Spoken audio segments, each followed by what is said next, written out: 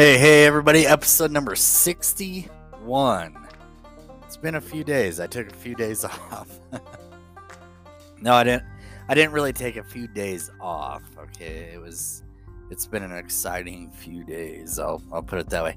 I had this master plan. I was going to go to Casper. I was actually going to visit some of my Elkhorn friends and get some recorded stuff just on my my audio deal that I can easily take around mobile with me and stuff, and ask some questions about the facility and some different things. And I ended up not getting to go, and it was kind of a bummer because my good buddy Phil was down there, and I didn't get to see him because my youngest got sick on Friday, so we ended up stuck at home for the weekend. We didn't really do anything, so it was that kind of a weekend, but it was still a busy weekend. As I had said here a couple episodes back, I had shared a little bit of news about starting a support organization for GBS and CIDP awareness and research and something for patients too. I've gotten a lot of patients and their families that really reach out to me just over the podcasting and stuff here, and some of them they actually have family members in the hospital right now as we speak. And it's something that I've always enjoyed doing, and it's something that I've gotten invitations a lot for just over the last 4 or 5 years, was to stop in at certain facilities all over the country just to be able to talk to a patient and kind of enlighten them a little bit. I love doing that. That is one of my favorite things to do, is to be able to go in there and say, look, here's my story, and I've been through this, and this is kind of some of the things you get to look forward to, and it's a long process, but by golly, you're gonna do it. And I love being able to go in there and do that. It's something that means a lot to me. And so I really like advocating and kind of consulting for these people that get a hold of me and reach out to me. But I actually did this one on my own. This one was 100% on my own.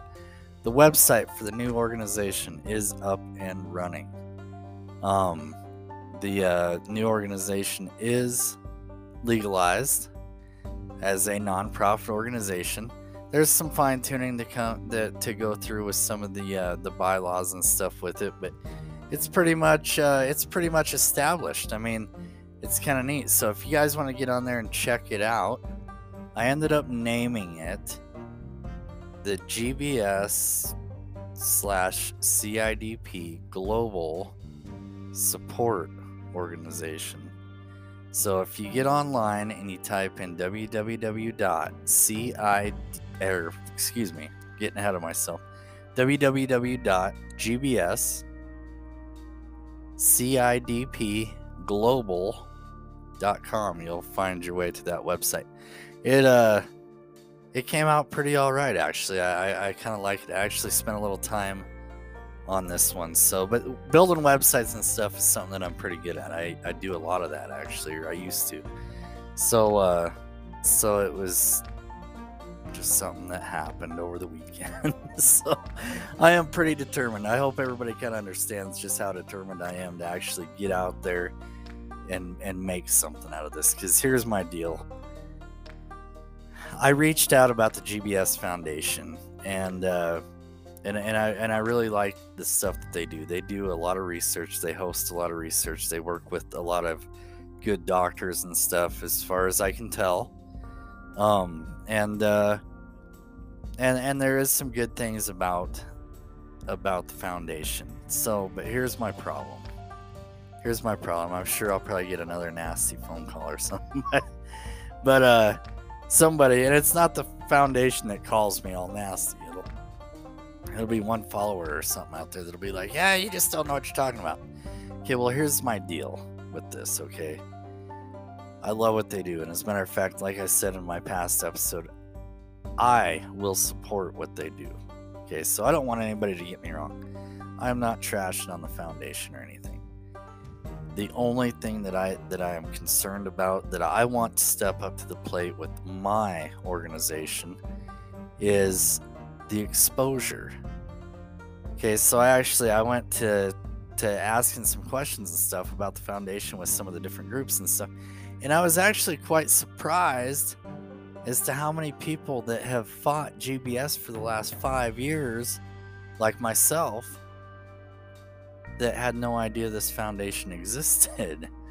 So it's something that we definitely want to step up the game. And if I can work kind of hand in hand on some of this stuff, I will definitely promote the foundation. Just so everybody is aware, I would definitely promote the foundation and try to help get that exposure out there. You know, as a matter of fact, if they're doing research and stuff and they're actually putting together a lot of good things that need to be out there, I will do everything I can to help get that stuff out there for them.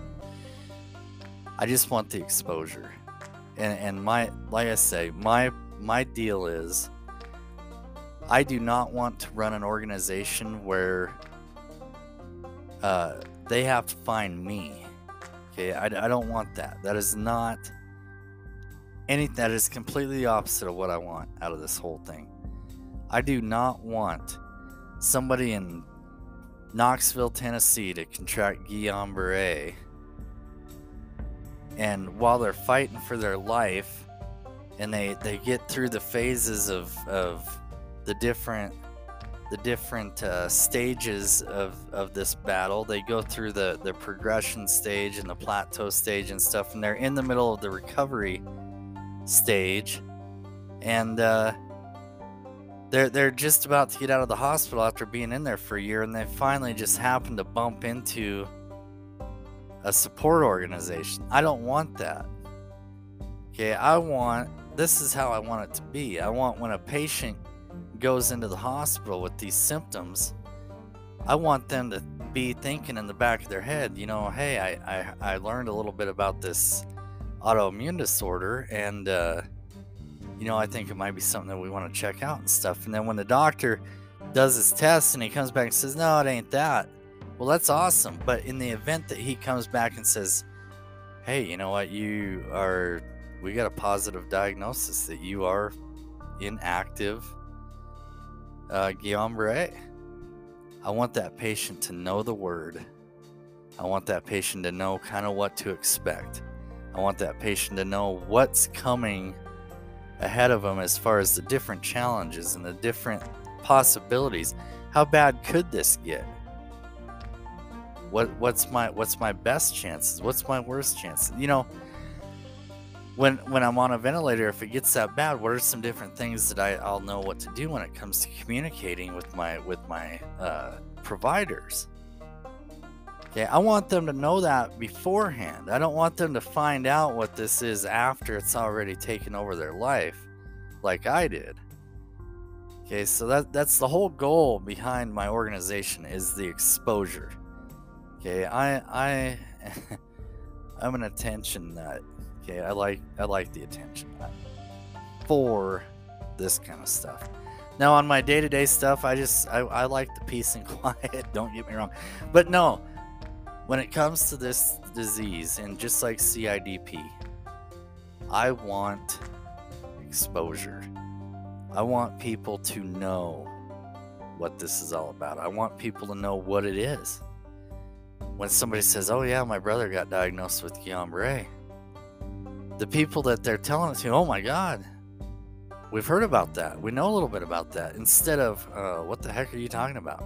Guillain-Barre? Like, never heard of it. I want to change that. I want this to be different. I want that to change. It's the ultimate goal behind my whole organization. That's the whole reason I have stayed up late nights writing, putting stuff together, building websites, building Facebook support groups, which we do have one. So if like I said, the GBS CIDP Global Support Organization, there is a group. It is established. I have not advertised that yet, but if you guys are on here and you guys are interested in becoming part of that, definitely jump on there and join that. I've got some big plans for that. actually, between the support group, that'll be a good tool for people to kind of reach out to and be able to kind of compare stories and whatnot. That'll be a good thing. But at the same time, a big plan that I have is we are actually going to start another, and I actually started the work on that the other night too. We are going to start another podcast. Okay. The other podcast is going to be specifically GBS stories. So they will be probably 1 hour long episodes, because I'll be able to divide them up and do some good stuff with them. So I want 1 hour long episodes. We're going to go back to traveling around. We're going to start getting stories. All the stories that I was talking about that I've used the material for putting the book together that I'm putting together, that is a never ending story. that's another subject. But no, all the data that I went out there and got, just talking to different patients and stuff and getting some different stories about different stages and the different effects at certain stages, you guys are going to get that first-handedly. Okay, so there's going to be 1 hour long episodes. If I need to make them a little longer, we will break into a little longer for it, but I want to be able to give my listeners some direct information and direct scenarios as to how these cases work out and how they vary from patient to patient. I want everybody to be able to hear that. I mean, that to me, this idea here is going to be just as good as my book. There's going to be a lot of different ways to reference this. So really, if you are, for example, you're in active Guillain-Barre and you're in the progression stage, which is kind of the initial start of it, where it starts to show its signs and symptoms, and it's climbing and building and building, and it's getting worse and worse and worse. That's the progression stage. Okay, so I mean, that progression stage can take a few days to a few weeks. Okay, so when you're in that stage and you're starting to experience the weakening and starting to experience some paralysis and stuff, you would be able to actually get into the new platform for the podcast, which will be hosted through Anchor right here. So it'll go out on all the same platforms. Everybody will be able to listen to it. You'll be able to go in there and you'll be able to go through all the different categories, and there'll be categories instead of seasons. There will be categories, the progression stage, and then there'll be different levels of the onset in there, and then the story directly from the patient. I'm going to be able to put all that together, and it's actually going to be a really good tool for doing a little research. It'll be a really good tool to offer as a reference product to everybody out there needs. And when I say product, I don't mean, yeah, we're going to charge you guys for it. No, that is not it. It's going to be a good tool for people to be able to use for a resource. And I think it'll go good. I think it'll go really good. I've actually reached out and I did some provisional work on that because it's something that I definitely want to make happen. And I want to make it happen right here with my organization for you guys, or for anybody that gets in there, a new patient. As we're learning about this disease, you'll be able to say, hey, when you hear that your cousin just got diagnosed, you can call and tell the contact, hey, play this episode. Go to episode 14 in the progression stage, and let cuz listen to that, because it sounds real similar to kind of the stage that she's in, and she might get something out of that and learn a little bit out of that, and know how it affected that patient and what the steps were and everything. I really feel like it'll be a good deal. So I'm really excited about where all of that is going. So we'll see what happens. But let's get back into the story. I'm home. I'm at Jen and Nikki's house. uh, I had that fear. It's almost like stage fright, only this was home fright. I was scared to go home, and it was kind of a real deal, And Jen and Nikki, they busted their butts, built me a supercross ramp that got me into the house. And I didn't have my power chair in there on night one because they actually built that ramp on night one. But I was in the house. They didn't make me sleep outside or anything. It was kind of neat. No, it was cool. It was nice to be around the people that I love, and it was nice to know that I was just that much closer to my kids. And I claim the kids, Jen and Nikki's, they're like my niece and nephew. I love those two kids. And so I mean, it was nice. As terrified as I was to go home, it was nice. It was nice to be there. I got a lot of phone calls. That first weekend I was there, I had a lot of people calling me. Hey, a good friend of mine, Bobby, he was calling about every night there for a while. He's like, hey man, we're going to do a bonfire at my house. You should come down, check it out. And right off the bat, I was like, I'm just kind of trying to settle in and stuff and get my bearings together about what it's like to actually be outside of a hospital. So I kind of delayed on some of that a little bit, but one thing that we ended up, something that I was kind of lacking was I came home and I didn't really have clothes, and I was starting to put a little bit of weight back on. So some of the clothes that I did accumulate while I was in the hospital was starting to not really be anything of interest to me. But one thing that I really had going for me that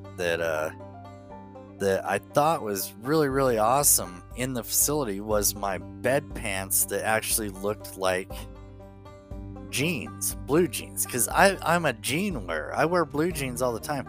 As a matter of fact, we start doing these seminars and stuff, you probably won't see me in a tuxedo. You're probably going to see me in blue jeans and a nice casual shirt. But no, blue jeans. So I was back for a few days, and Jen came into my bedroom and she's like, you know what, we need to go shopping and get you some clothes. Okay, well, I'm broke when I get out. I have no money. I don't have disability going for me or anything. I have no money. Jen had a little bit of a cushion there, and we went out to the Shopco, which was a local store just outside of town there, and we traveled out there. I actually took my power chair out there. I drove the power chair to Shopco, which is plumb out on the edge of town in Newcastle. Now it's a Baumgars. But I drive the power chair out there, and we all go out there and we're shopping around looking at clothes and stuff, and we go on a shopping spree for clothes. I ended up with a bunch of pairs of fly trap jeans, which I love fly trap jeans. I can't find them anymore. but I love the fly trap jeans. And we go out there and we found jeans, so I got me a few pairs of jeans and I got me some nice shirts and stuff. And we just kind of stocked my arsenal of clothes. It got a whole new wardrobe. We came back and Shopco actually had some good stuff. They used to carry Adidas and like I said, the Fly Trap and stuff, and Nike. I mean, they had nice stuff out there.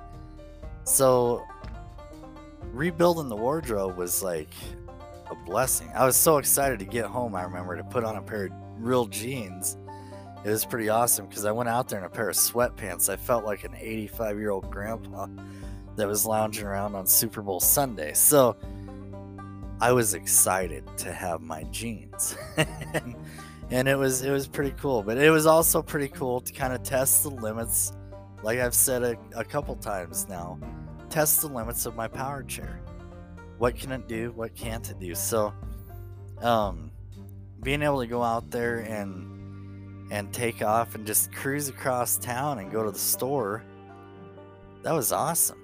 That freedom was really setting in as a very good thing for me.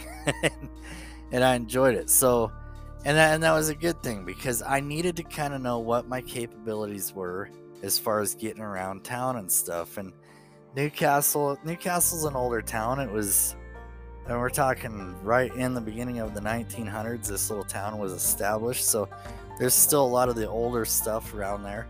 And it's not a real up-to-date town like if you go to some of the more populated areas. This is a quiet little town. Okay, it's a nice little town, but it's quiet. It's quiet, and so something that I started to kind of learn out cruising around town was that there were certain things around town that weren't to spec as far as being out running around on a wheelchair. And I was actually kind of concerned about it right off the bat, because I was running around town a little bit there, and I got to where it was kind of a daily thing. I'd get up and I'd eat, and I'd go out, and Nikki would have stuff that she needed to do, so she would walk with me, and we'd just take off on a walk. I was rolling, white and nerdy, but no, we'd go out and we kind of just cruise around town and go do a little shopping here and there, get some sunshine. You know, we're in March, so it's cold on some days. Some days are nice. Wyoming, going into spring, March, April, it could be 60 degrees and sunny today. And at midnight tonight, a snowstorm will set in, and we're all screwed and wake up to a foot of snow on the ground. That's kind of how those. So what time I could get to actually go out and travel around town in my power chair, well, I was all over that. But I was at home a lot, just kind of resettling in, kind of getting the feel of being back and being out of the facility. But that following week there, after I got back, one thing that I had to kind of get established that was really important to me, and it was something that needed to be done. And if you're ever in this situation, make sure you get right on this as fast as you can. That's setting up my outpatient physical therapy. So Newcastle had a physical therapy office right there in town. So it was something that I needed to go down, and I needed to get everything established. Something else that we were working on as far as making sure we had it established was the Wyoming Independent Living was helping us get everything put together for the state to where my caregiver for the day could actually earn a wage to be at home all day to help take care of me, because I was still really dependent on having somebody around. It wasn't dependent enough to where I needed to still be in the hospital. So in this situation, like I was saying in one of the past episodes, my AFOs, so the things hurt my feet like crazy. There's no way I could keep them things on all the time. They didn't fit right. They were fine to get on and utilize to get into like the bathroom for a few minutes, but when I was out of there, they'd start to bother me, and I would have to take them off just to alleviate some of the pain. I have to get rid of them for a little bit, but I couldn't do that on my own. So I had to have Nikki around. I had to have the help. And as far as cooking and preparing meals and stuff, I wasn't quite good enough yet to be doing that on my own. There were certain things I could do, but certain things that it wasn't going to happen. So getting readapted into this outside world and back into real life was definitely a challenge. It was a challenge. Every time I'd turn around, there'd be a different obstacle. Okay. And where I was going with being out, me and Nikki would be running around town. One of the obstacles that I was running into was you got to be careful in some of these old towns that aren't completely into ADA spec. Okay. And ADA is basically all of the regulations as far as making accessibilities to the standards for people with disabilities. Okay, so cruising around Newcastle, I found out the hard way that you could get on certain sidewalks at one end of the street and run your wheelchair down that sidewalk, and by the time you get to the other end of the street, you're stuck because there's no cutouts the little ramps that you need to be able to just drive your chair off and cross the street to the next sidewalk. You'd trout, there might be one of them at one end of the street, but you get to the other end of the street, there was no way to get off the sidewalk. Now, my power chair, like I said, had the spider track, which makes it, you can drive this thing off of the average curb, 8 inches, you could jump off of that. 6 inches, you could jump off that. But you get into some of these older towns where they really use their curb and gutter to kind of make sure everything worked as far as drainage and stuff goes. You might find yourself at the end of a sidewalk face to face with a curb that's like 14 inches high. Now, you don't want to jump a wheelchair off of that, or a power chair, because more than likely you're going to dump yourself out of it. So you don't want to do that. So I'd find myself turning around, going all the way back. So I started to really get into studying up on ADA stuff, because it turned into something that really meant a lot to me. Kind of like the stuff that I got going on now with the GBS organization. Is this stuff means something to me. It's something that when I'd be out cruising around and we'd be out cruising around, there would be like there was 3 or 4 other people around Newcastle, in this small town, that got around town in their power chairs. I wasn't the only one. I was the youngest one. But there was a couple of one of the guys, he was retired out of the military and stuff, and heck of a cool guy, but he run around on a power chair. And then there was a couple older ladies that really nice. I'd stop and have like 20-minute conversations with them when I could.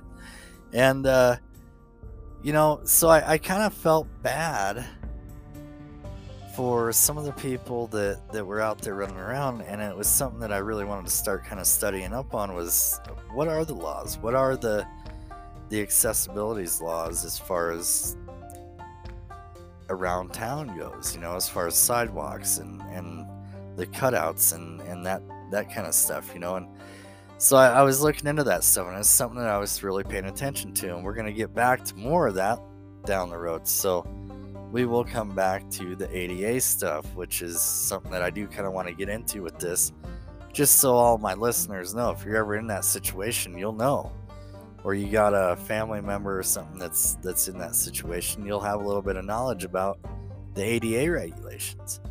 Okay, this is all stuff that when I went into this situation, I knew nothing about it. I had no idea, I didn't even know what accessibilities laws were. I didn't know what, never had to deal with it before, and it was something that I didn't care about, because I didn't have to deal with it. So I got a little different perspective about that now. If you know a little bit about it, it could be a game changer in the challenges that you face down the road in the event you end up in a wheelchair or something. So it's definitely something that we'll get back to, and we're gonna visit on a little bit of that, because it comes back up. So, but no, I'm going through this phase where I'm adapting. I'm starting to get kind of comfortable with being out of the hospital and stuff. I'm exploring these limitations. We got my Supercross ramp up. Everything's kind of starting to fall into place. We're getting physical therapy established. We're getting all my caregiver stuff taken care of and getting that established. And things are rolling in the right direction. It's just it's gonna take a little time, and I can tell that right off the bat that, okay, this is not the facility. So stuff out here, I'm back in the real world, so things out here are going to be handled with a little more caution. And because I'm kind of on my own, other than my caregivers, but I don't have my doctor just down the hallway. I don't have the CNAs and the nurses that do this stuff on a regular basis. I don't have that right there at the push of a button. So, but I'm getting it figured out. I'm getting it figured out to where I've got ways of looking at things. I've got ways of making sure I kind of plan my days out, so everything kind of flows, if that makes sense. But we're going to get into the next episode, so we're out of time on this one. We'll get into the next one. We're going to talk a little more about traveling around town and getting out there and exploring life again. and we're going to get into some crazy stuff. So stay tuned, and I appreciate all you guys listening. God